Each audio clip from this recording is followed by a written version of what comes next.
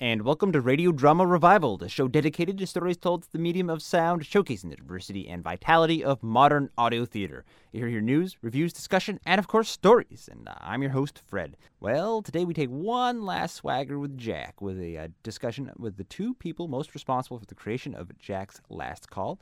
Got playwright Pat Fenton and seasoned audio producer Sue Zizza, Sue Media Productions on the line. We talk about the stories of the story and tastes of Kerouac, some rambling stories, what it's like to produce an audio, what made this particular production come together, stuff like that. It's a great conversation, and I hope you enjoy. All right. I have the pleasure of welcoming Pat Fenton, the playwright, and Sue Zizza, the executive producer and director of Jack's Last Call. Wonderful new audio theater piece we've heard the past couple of weeks, talking about Jack Kerouac's the last days of his life, his time spent in New York just before he headed down to St. Petersburg, Florida. Sue, Pat, welcome to Radio Drama Revival. Thank you very much. It's such a pleasure. It's such a pleasure to have you. And I'm both interested in the writing side of this piece and then also the technical side. But I'll start with you, Sue. For most people, hopefully they don't need an introduction, but you've had quite a long career in audio. Do you want to just give the brief summary for people who just want to get a sense of who you are and what your works consisted of? Sure. For more than 25 years now, I've been a producer in the public radio, audio drama, as well as the commercial audiobook, film, and television industries. I resigned my position with the National Audio Theater Festivals. I was having a dinner conversation with a dear friend, and I said, I'm really looking for something interesting and different and new to produce. It's been a long time that I have been overseeing the training of young artists, new artists, but I'd really like to get something in the door that I could really get my teeth into, that I could really, jump back into the industry with in a big way. And then one day, a few weeks later, there was a knock on the door, and I met Pat Fenton. Oh, great. Well, that's going to be my next question, was how this got started. So, Pat, what led up to that knock on the door? Well, it's basically, Fred, I'm basically, I don't know if there is such a title, but I'm I consider myself like an Irish working class writer, and came from blue-collar Brooklyn in a section called Windsor Terrace.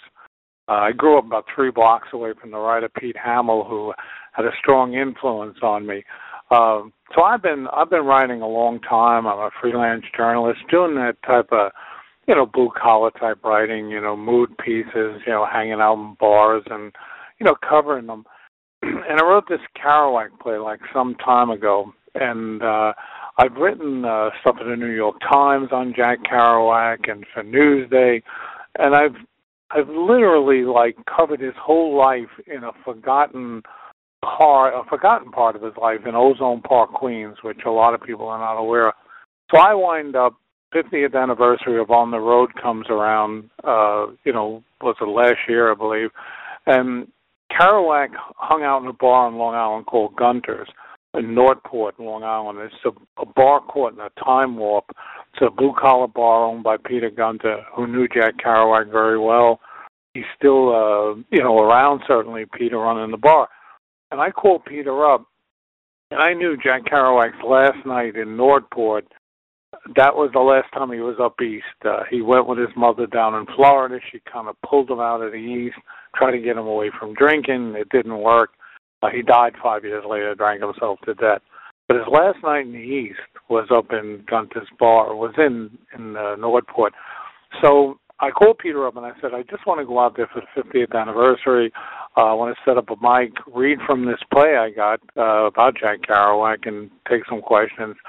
Enters Ed Dennehy, an actor who's a very talented director-actor, friend of Sue's. Somebody told me about him. That's what opened the door. They said, you should talk to Ed Dennehy. He could probably put up a whole reading with actors. We go ahead with that.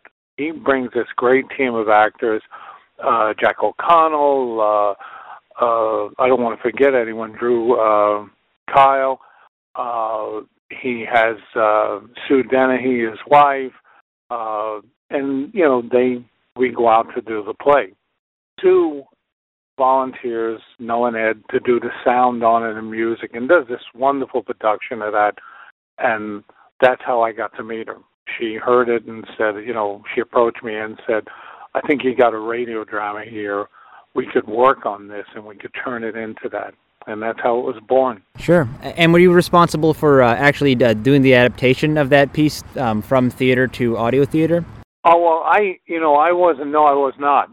Sue was. But what I did is we had the play. If you looked at the play, Fred, my actual play that I've done on the stage, we've done it. I just recently had a 6-night run-up in Boston on it, which was a separate thing I was basically doing on my own. And the play we did in Gunther's Bar was not a radio play. Sue came along and said, Pat, if you would do this, she gave me a lot of, suggestions that would adapt it to radio. So she did all the heavy lifting, the technical radio stuff that, frankly, I'm not familiar with, although I'm a really big radio fan. But I basically was there for her whenever she would call, and she would say, I need this, I need a line there, and I would do it. Mm-hmm. Okay, and so, Sue, do you want to remark on your approach, towards adapting it, and then ultimately your approach towards producing it and directing it, because there are some pretty interesting things that happen with this piece in the sense that it has all this great original music, that it was recorded on location. How did you start to make those decisions that made the piece come out the way it did? Well, first of all, when we produced it for Gunther's Bar under Ed Dennehy's direction, and he selected Drew Kyle to be Jack and a number of other regional artists, Jack O'Connor, Sonia Tannenbaum to play the... Yeah, Sonia Tannenbaum, I want to mention her, by the way. She was a great Mimir, and I forgot to mention her by accident. I don't want to let that pass. She played... Sure. She's the best. She played Mimir, Kerouac's mother, and I've seen 4 different productions, and she is the best. So that's all I wanted to add. So when Ed had come in with the stage piece, it very much was a monologue with a few moments where other characters entered the Jack's world. But for the most part, the piece was a monologue. And so when I was helping Ed Dennehy to put music from the time period or suggestive music of the time period together to be able to have this staged reading with a little bit of sound and a little bit of music, the more I heard the piece, the more I could hear possibilities in it as a piece that was not on the stage but on the radio stage. And so after the piece ran at Gunther's for the 50th anniversary in September of 2007, I got a call from the engineer that I had been working with on the project, and he said, Sue, I know you're looking for something interesting. Why don't you go back and read this Jack Kerouac piece again? I think you could do something with it. So I sat down and I really listened to it instead of read it. And I called Pat and I said, in a lot of ways, the original bones of the piece, the original structure of the piece, is very much a monologue and very much taking place inside this individual's mind. Even though it's based on a real moment in Jack's life, there really is a tape recording of a party that Jack had for himself that a gentleman named Larry Smith was kind enough to share with Pat, and then Pat shared with me. So we could, like voyeurs, listen to Jack's last party with his friends in Northport, and it gave me a lot of ideas as to how he comported himself around his friends and what the space he was living in was like. And so the two things that I really took away from talking to Pat initially about Jack and also from listening to that tape and then having the wonderful opportunity to meet David Amram, who worked with Jack and composed the song Pull My Daisy, which opens and closes the piece, and other things, I really began to understand how much Jack was a jazz fanatic and how much that kind of music spurred his creative being. So when we sat down, Ed and I, and after we had recorded the voice tracks, we began to layer in some of the sound. We weren't sure when I wrote, I'm going to turn the music up, and we got the sound effect of an antique 1960s turntable and all the rest of that. We weren't sure what piece of music. There are only two pieces of music in the play that Pat has written in that are directly referred to. There's a Mel Torme song, and there's also a piece by Hank Williams. But beyond that, the rest of the music was selected between Ed and myself to really give an image of a time period. And we were really trying to select music that underscored in a very positive way the emotions of the moment or carried the emotions to the next scene. And some of the things that we changed in terms of moving it from, for example, a stage production to a radio production is that while I very much liked in the stage production the actress Ed had picked, for example, for that reading at Gunther's, I didn't think that her voice would carry very well for the radio. So I went to an actress who's in her early 60s, and I said, you know, you're a much better young voice because you're going to carry all that emotion that I need carried there. This other actress, while she looks the part and in a live performance she carries the part very nicely, in an audio performance I need an actress who's going to take this emotion of this 15, 16, 17-year-old girl and bring it out in a way that I don't believe this other actress really can. So I brought in a different actress. I hired Sue Ann Dennehy, Ed's wife actually, to be Jan Kerouac, and she's a much older woman playing a very young girl.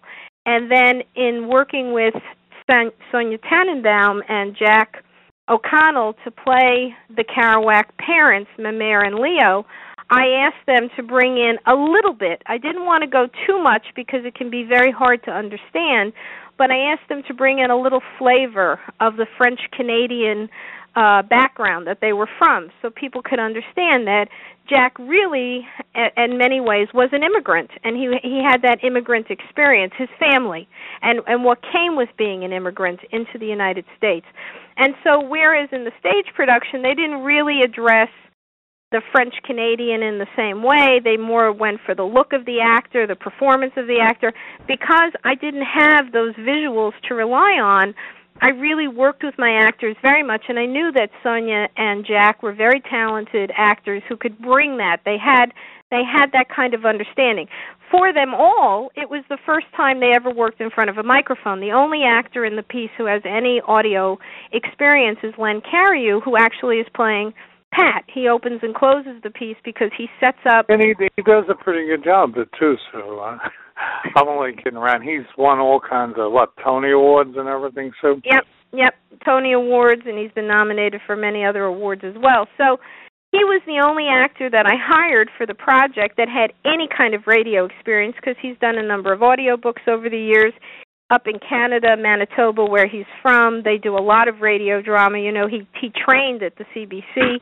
So when I went to him and I asked him to do this play, he was very interested in it because Kerouac is really from the same Breton roots that he's from, and he could bring, that performance to the opening to get people right into it. So in terms of technically, like I said, initially Pat's original stage production is so much a monologue that I was able to, by adding sound design elements, doing a little recasting, and then really working with Pat to create specificity in the moment. You know what I mean? Because when we have something happening on stage, we can see it, but in an audio play, we have to explain it without explaining it. You don't want to hit the audience over the head and say, and then he walked to the door and opened it. You want to hear the door open. So we have a wonderful team here at Sue Media Productions, David Shin, my master engineer, Butch D'Ambrosio, my sound effects artist. And, we were able to work with these wonderful regional stage actors who had a long chemistry and history of all working together. So, they brought their A games, we brought our A games, and we were able to put the piece together. Sure. Wow. And it all that comes through in the part. And Pat, what did you think of when you finally hear this piece that you envisioned one way and now it's been gone to another medium? If you had that experience in the past? I haven't. Well, I have. I am familiar with radio because I did a radio show. I still do it. Sometimes I guest host. I had my own show for 7 years on WGBB. in Long Island, and I basically, I interviewed a lot of writers, and some nights I would just play music and do a whole show on an artist, and it could be anyone from Del Shannon to even Hank Williams. But I never had that experience of seeing my work, taken like what Sue did with it, and I was very happy with it. And I can only to round out kind of the play, the idea of the play, Fred, is that I should say that this play originated on the idea. I was a freelance journalist. I still am down in New York, and I was doing a lot of things for Newsday and the New York Times, and I heard about this party in Nordport, Long Island, that I was actually doing a piece on Gunter's Bar. And while I was out hanging around in Gunter's Bar, and I was always I had done numerous stories on Jack Kerouac that I had published, I heard that this man, Larry Smith, that he had told me that Jack Kerouac threw a party for himself with only 4 people there, about 4 people, 4 or 5, on his last night in Nordport. Now, you would think that since he was a titly hated, by the way, king of the beat generation, he would have Allen Ginsberg and Lucien Carr and William Burroughs, and none of them were there. He had long cut ties with them. He was hanging out with the local clam diggers in Nordport, the Baymen, just drinking in the bar down there and getting drunk, And what happened was he throws this little party, and there's just 4 of the locals there. Larry Smith was one of them. For some reason, Larry Smith, who had never read any of his books, he had told me, decides to go home, and this is 1964. He gets this big old Grundig tape recorder with the reels on it, turns it on, and he tapes that last night. Now, Kerouac is literally talking about his whole life as he's drinking, and they're just kind of sitting and listening to him like an audience and kidding with him at parts. I said to him, I'd love to hear the tape. He sets it up. I hear the tape. 2 years later, I approached Newsday. I was sent over. I said, I want to get whoever's alive in that room, put that tape on again. We'll all have a few drinks and interview them. This is what I did. It was a cover story. It was called Last Call. They shot it, whoever was there.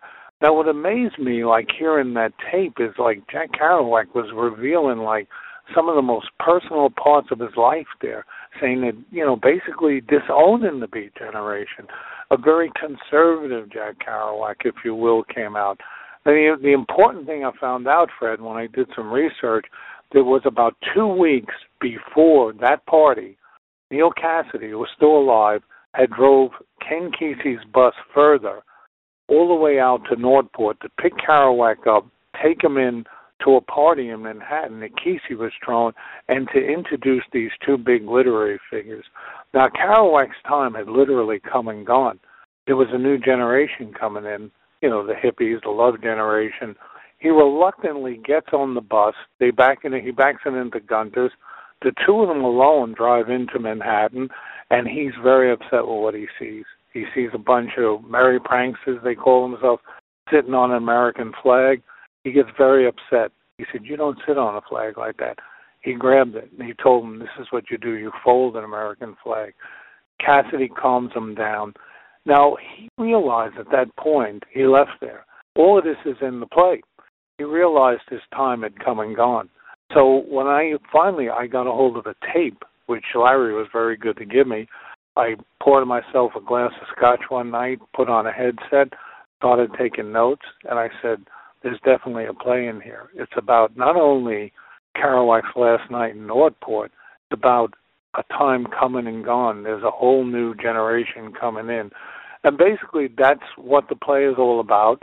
And the very rough relationship he has with his daughter Jan is all throughout the play. And I show it by having 3 phone calls from her to him, and he drunkenly is telling her, you're a nice girl, but you're not my daughter.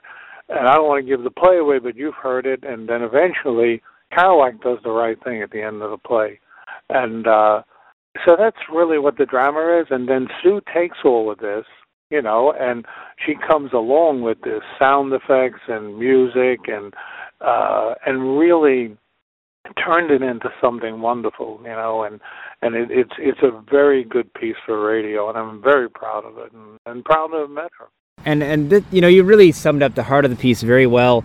And I guess I'll pose this to both of you, depending on who may be inspired to respond. But what has been the response? Have you heard from people who are loyal to kind of that idyllic on the road Kerouac, who find this piece disturbing, or do you get feedback from who are the kind of, what are you hearing are people's responses to this piece? Well, I'll say real quick if I can, Sue. Like personally, I get a lot of response from it because I'm still involved with people who knew Kerouac and stuff. I can only say John Sampas, who basically is he is the executor of the Kerouac estate, and he basically has a say, on anything that's published about Jack Kerouac.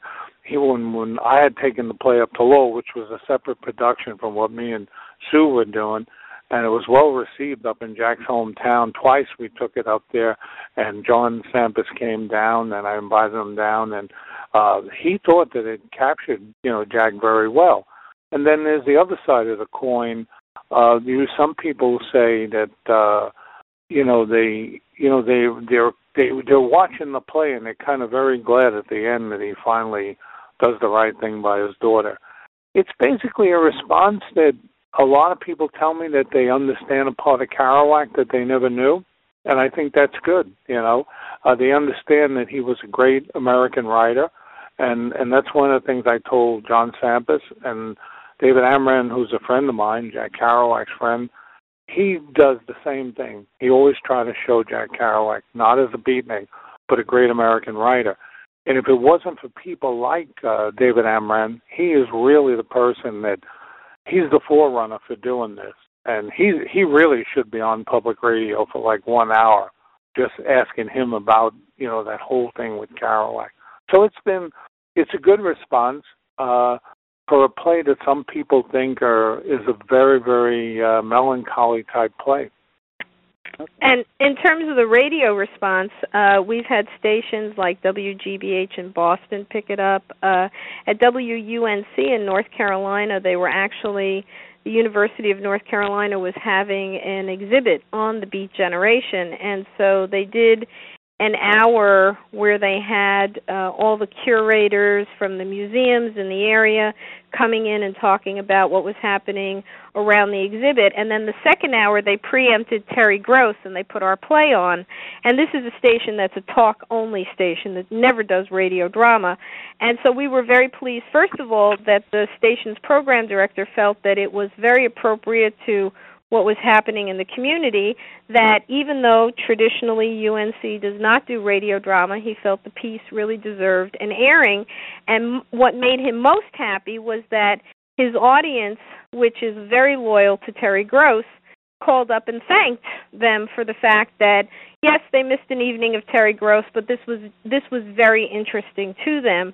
And so that's been the basic response we've been getting. The stations like WMPG that have found time for Jack, and we're almost at 50 stations now that have picked the piece up since April 1st when it was first released, that have found time for Jack and have made time for Jack, have found that there's a real interest in their community. I mean, all of Alaska has heard Jack between the two stations up there that have taken it.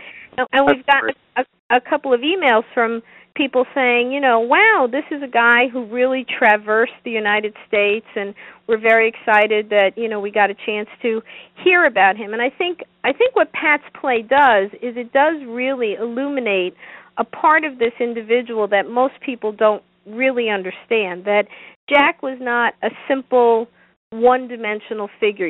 When you look at him on the old Steve Allen show, he's drunk and he's making a fool of himself, or when he's interviewed on television, he's always drunk.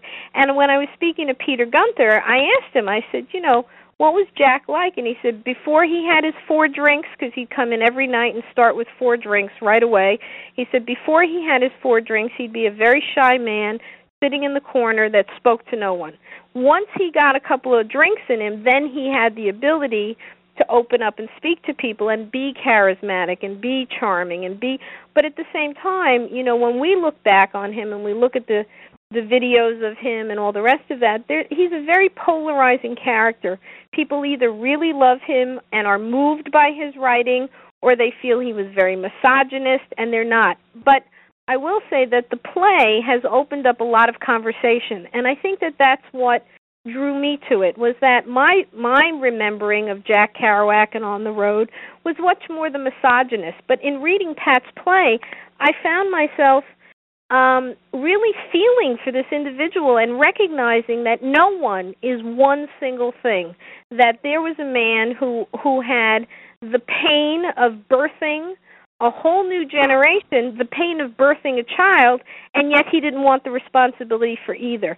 He had all of this amazing creative talent inside of himself, an ability to express himself like none had before. He in many ways, like James Joyce, opened up a whole new style of writing, and yet he had no belief in himself, because he had this mother who, was very controlling. He had this father who didn't recognize his talent.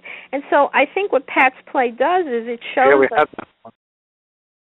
it really shows us the complicated nature of all those relationships that he had, and how it was that he came to be the person that he was, especially by the end of his life. Yeah. And Fred, for one quick thing, what it shows too is that, I wasn't trying to write a play that would be about On the Road. I was trying to write a play about the sad destruction of a great American writer, and he destroyed himself, unfortunately. And I think we see that in the play. He had this amazing talent. I mean, he was somebody. I would say this: if somebody said to me, "How do I really get to understand Jack Kerouac?" I would say to them, to really understand Jack Kerouac, and a friend of mine said, well, I would say read his first book, The Town and the City. Because The Town and the City is a Wolfian book, like a Thomas Wolfe book that he was copying, emulating Thomas Wolfe. And it's about this beautiful family, the Martin family, which is based on his Lowell years. There's even a house up in Lowell they call the Martin House now. And if you read that, you would see the innocence and also some beautiful writing in there. Now, to me, there's other people, they just, they figure they got to read On the Road to understand them. But to really understand the innocence of that man, I would say read The Town and the City. And the influence, too, that his brother's passing had on him. I mean, it's just a tremendous complicated individual there. It's not just a very one-dimensional person. Yeah, and we show that in the play. Like, his brother Gerard died when Kerouac was very young, and I'm just saying, I'm taking a guess at this. I think Gerard was about 7, and I could be wrong, but it was somewhere there, and Kerouac is about 4 or 5 maybe. And, it's close to that range. This older brother died. They treated him like a saint in Lowell. The nuns came down, and they thought he was saintly almost, because of the suffering he suffered a lot before he died. And, this hurt Kerouac so much. And Kerouac spent a good deal of his life, in a sense, looking for another brother in Neal Cassady. Now, I'm not someone that, quotes, psychology or makes examples of that, but in this case, it's pretty obvious. And, that hurt him all his life, and that's some of the things we show in the play. And by the way, Sue did. There's a scene where we have, there's the Stations of the Cross. Jack Kerouac was a Catholic. He was a very devout Catholic. So was his mother. And he would go, and I've been up there to Lowell. There's these Stations of the Cross that go into a grotto. It's a very shadowy place. I've been up there on rainy days, and Kerouac writes about that in his book, Dr. Sachs, and how he would go down there with his kid brother when the brother was okay, well, his older brother, when he was okay. And, he captures, all of that in there, and in his book, Dr. Sachs. So I put that into the play, him thinking about Gerard and the loss of Gerard, and Sue came up with this Catholic sort of, what would you call that, Sue, in the background, where I felt like I was in there. There's a litany of prayers happening while there's also some Latin being read, and we have a choir of angels, in effect. We created some music. For the most part, the music that we chose to use is original period music that Jack would have been listening to. We were very careful, but in a few places, like the graveyard scene, we created music that was specifically for, that moment. And thinking about the things you've just said and what kind of is really fun about this piece, or what the tribute you've done, for audio drama, is that you could have made this an hour-long feature, NPR style feature with the different voices from Kerouac's life dig up the people who are still alive, interview them, maybe play portions of that tape, or you could do a documentary with this almost the same sort of format, show some establishing shots of Lowell and show Gunther's bar, have interview those same kind of people, but yet here we've done that with audio drama. And I think accomplished a very different effect and a more unique effect, maybe, and said things you couldn't do if you had chosen a nonfiction form. Do you guys agree with that? I do, certainly, and I thank Sue for that. Yeah, no, and actually, for example, the telephone calls from Jan. I mean, historically, it's known that Jack and Jan had one, maybe two phone calls in their entire experience, together. Two. Yeah, two. But what Pat's done is he's taken the truth of those phone calls, and because he knew Jan Kerouac himself, Pat knew her in the latter part of her life, he's taken his experience of Jan and how he knew her, and he's blended in a fictional way that into the party. She didn't call that night during the party at all, but the way that he blends it in, it allows us the opportunity to really get a picture of that relationship, the relationship with his mother, his father, his brother. I mean, the only relationship we don't visit in this piece is the relationship with his sister Carolyn, who, left the family pretty early, moved down to the Carolinas, and he would go and visit her, and she died young, too, as I recall, Pat, from heart disease. But, she had a heart attack after her husband left her, actually. It was very sad. Yes. So, his sister Carolyn is the only person we don't really get to meet in the play, but we meet Neil. We meet Neil as a young man. We meet Neil as an older, person coming back into Jack's life. So by taking all of those things that happened in those last few years and blending them together in a fictional way as opposed to a linear historical way, I think we're able to address the emotions of who this character was much more deeply than that NPR documentary style would have. Oh, absolutely. I agree with what Sue's saying, Fred. And the one, any criticism I've heard of the play, like if someone would say to me, like, well, I'd like to see more of Neil in there or something, or I'd like to see more of Jan.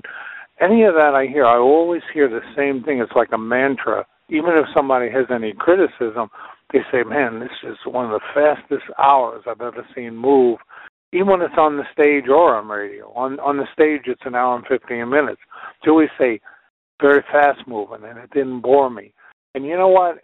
That was my whole goal. I'm saying to people, I want to show you something about Jack Kerouac. I remember, Fred, a long while ago, I talked to somebody in the city up at a playhouse, the 13th Street Playhouse in the Village, and we talked about me doing something up there. And I would, I don't want to mention the person's name, but it wouldn't be fair, but they said to me, like, who was running this theater, well, you know what, we want you to tell more about a biography kind of Jack Kerouac. And I said, I don't want to do that. I'm not here to teach Kerouac 101. I'm not here to teach you about the Beat Generation. I'm here to show something that we showed on radio, about this man, a part of him that you may not know. And that's what I really was very, very happy and fortunate to run into the talents that Sue had to join up with her to do this.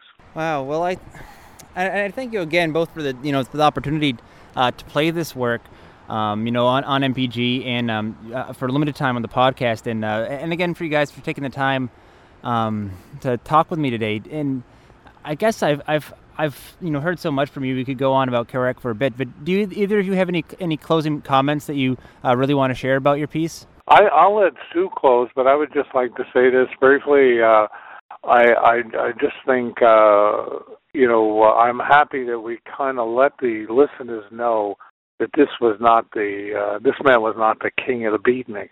This man was a great American writer. He was up there with Sherwood Anderson, Faulkner, Hemingway, Steinbeck, and we kind of like that said at the end of the piece, just to kind of wrap up that radio drama. Sure. And I think, Fred, the only last comment that I would like to make is that I hope that the listening audience is transported to Jack's world and Jack's living room and Jack's, experiences, and has an opportunity to open up their opinion about him. As a 50-year-old woman, when the name Jack Kerouac first came across my desk, I had my opinions because as a 19-year-old woman reading On the Road and all the rest of that, like I said, there's a lot of misogyny that was going on at that time. And to revisit this character now as an older woman, to recognize, because now I have, 30 years experience and my own complex nature, that people are complex. People are not one-dimensional. And I really feel very proud of the fact that we were able to work with the music companies in the way that we were, that Sony and all the different companies, Verve, gave us the rights to use the music the way that they did, and that we were able to create the time period and the essence of what it was that made Jack who he was, which is why he affected us the way that he did. Oh, yeah, that's very good. Thank you so much. It's, and I think it's great because, I had the Jack Kerouac experience, as a high school student, wanting, aggrandizing that on the road image, which, as is made clear in the piece, is just a snapshot of a younger man that was maybe not even all that realistic. And to have a piece like this and to learn more about Jack and his life, his antics, all that, it's a really it just does what great art does, is just enriches your experience and especially your appreciation of this man. So thank you both. And that was The Last Call for Jack's Last Call. Comments of producer Sue Zizza, playwright Pat Fenton. Learn more about this extraordinary story at jackslastcall.com, or go now to Radio Drama Revival to hear it. The podcast, part 1 will be down by the time you hear this, but part 2 will be up for another week. You can still license it, of course, through PRX by the CD at zbs.org. Next week, we've got the return of Final Rune Productions. That's actually my own production company, and since in my infinite power I have control over the programming of this show, I'm going to replay Tales from Williamsville. It's a comedy of a small town. You find out how much trouble a drug dealer, a sleazy drug dealer, grandmother, angsty teen, all get into. This is a lead-up for the next piece I am producing right now, Waiting for a Window, about a man whose crash lands more or less on an island where no one seems to be able to escape.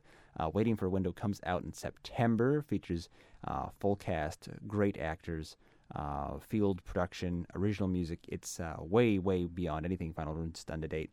Very excited for that release, so I'm going to get you amped up, starting with Tales from Williamsville next week. And of course, you can't wait for more. Check out the blog and podcast at radiodramarevival.com. In addition to a handy link to subscribe to the podcast, you'll find all of the previous episodes, scattered bits of audio drama news, articles, and spectacular reviews as part of the Malleus series by Chris Stuker. This week, we're talking ballads, storytelling in music. Stagger Lee, great tale, up there now. And while you're there, why not leave a comment or two, kick off the discussion. You can also find us on iTunes. Search for Radio Drama Revival. That wraps it up for this week. Till next time, keep your mind and your ears open. Thanks for tuning in, and have a great week.